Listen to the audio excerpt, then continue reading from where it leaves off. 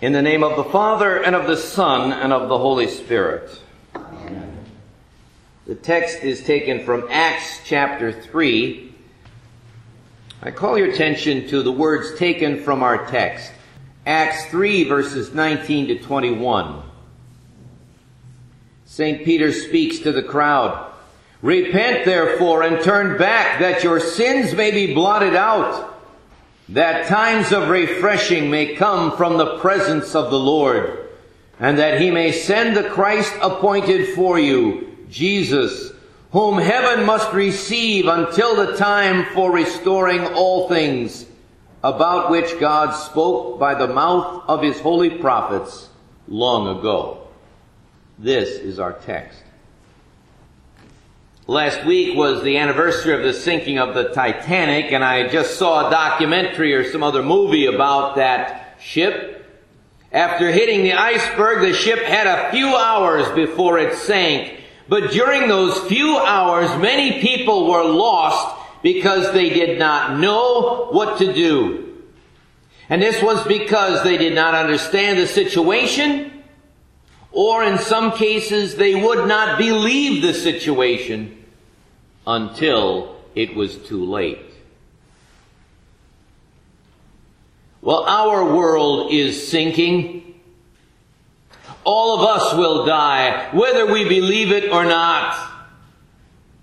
As those who call Jesus Christ our Lord, we have a responsibility to our captain and to our fellow travelers in this world, to urge them to forsake the big ship with its illusions of comfort and unsinkability, to climb into the lifeboat of the church. And in our text, St. Peter shows us how to do this. In our text, Acts 3, St. Peter interpreted events to the people. He called on them to repent, that is, to turn to God for forgiveness. He promised that Christ would come to each one of them. And he said that Christ would come to restore all things.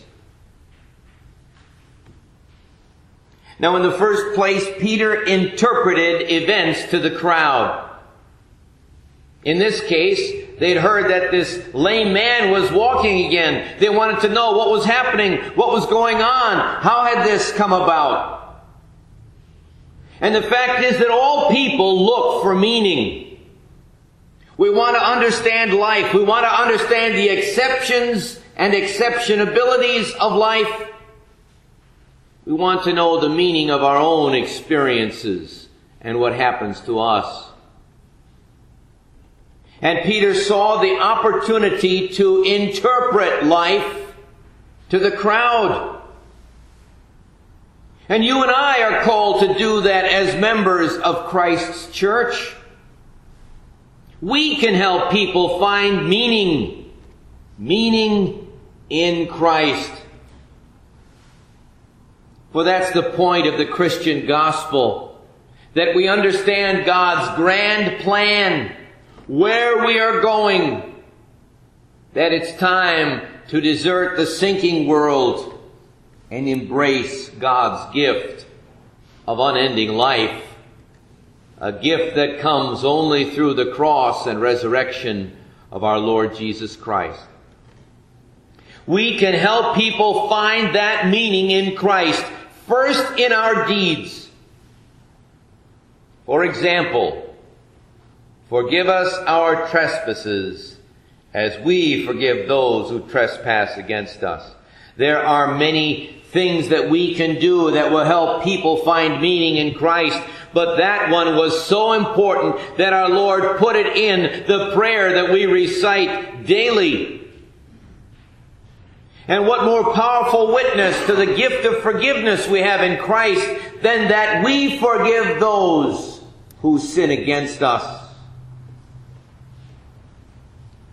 And there are many deeds by which we show our faith in Christ, our care for the poor, our eagerness to honor God with our worship, our time, our talent, our treasure. We can help people find meaning in Christ through our deeds.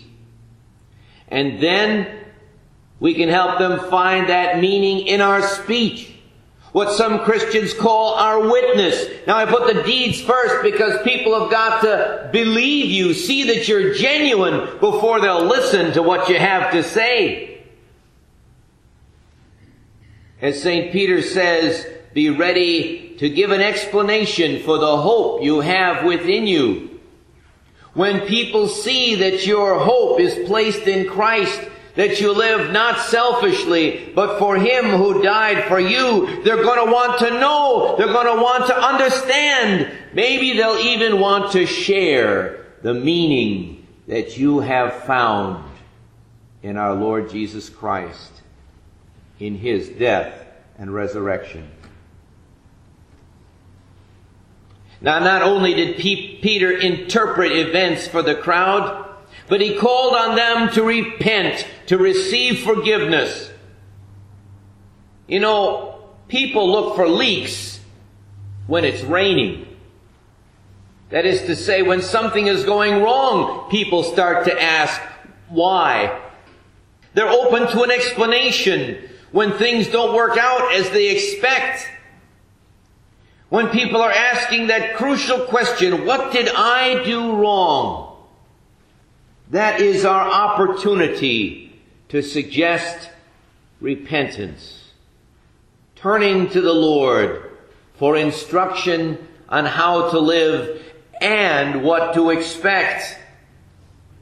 Now, we don't accuse.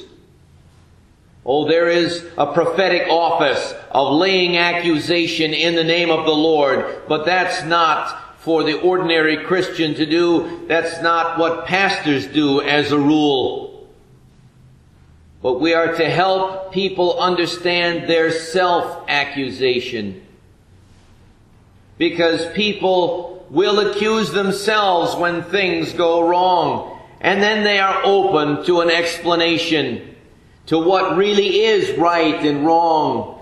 Are my feelings always right when I feel guilty? Or are there others in my life who make me feel guilty for doing the right thing, just as there are others who make me feel good about doing the wrong thing?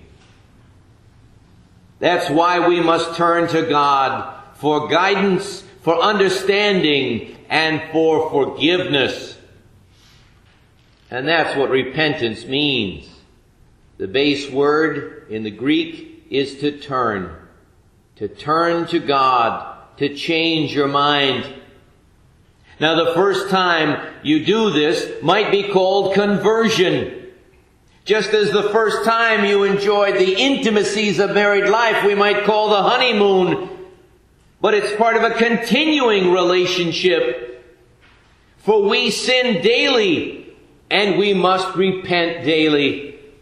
We must be constantly turning to God. And when people are turning to God, Peter promised that Christ would come to them. He came in the flesh to die and rise for our salvation.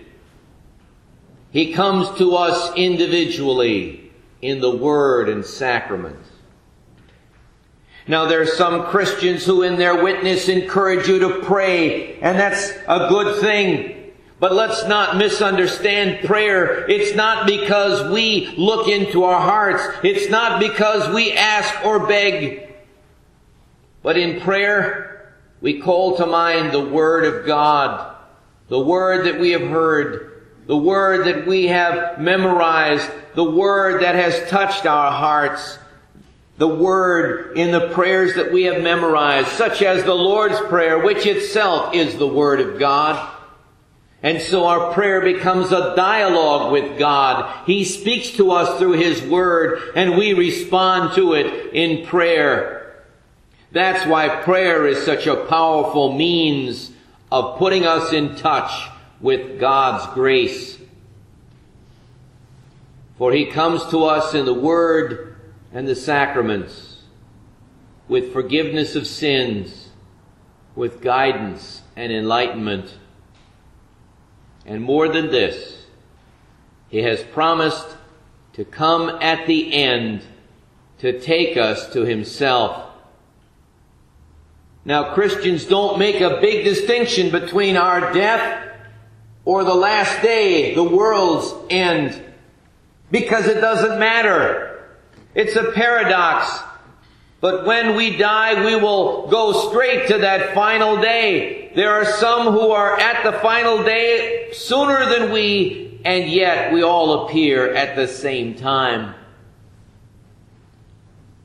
And that's where Christ will welcome us as His brothers and sisters, for He has gone to prepare a place for us.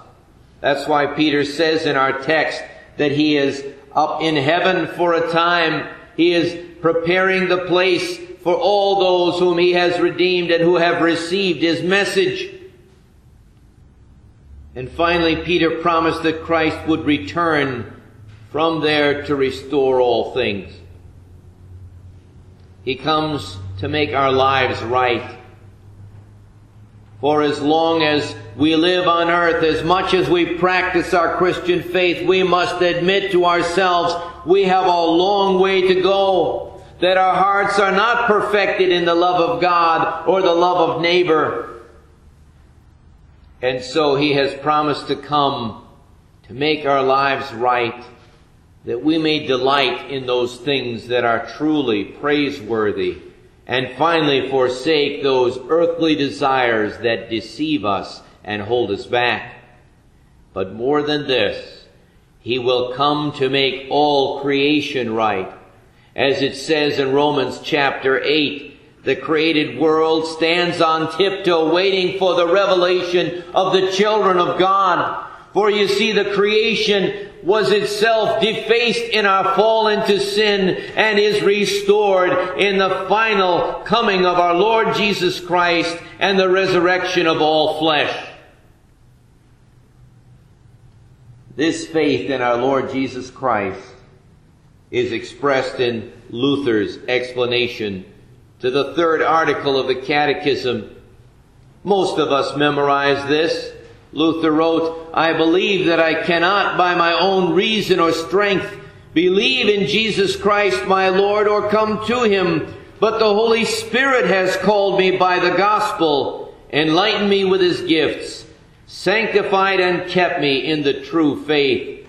In the same way He calls, gathers, enlightens, and sanctifies the whole Christian church on earth and keeps it with Jesus Christ in the one true faith. In this Christian church, He daily and richly forgives all my sins and the sins of all believers. On the last day He will raise me and all the dead and give eternal life to me and all believers in Christ." May this faith, proclaimed by Peter in our text, confessed by Christians century after century, sustain you in the hope of eternal life and give you guidance for what to do in the meantime. Amen.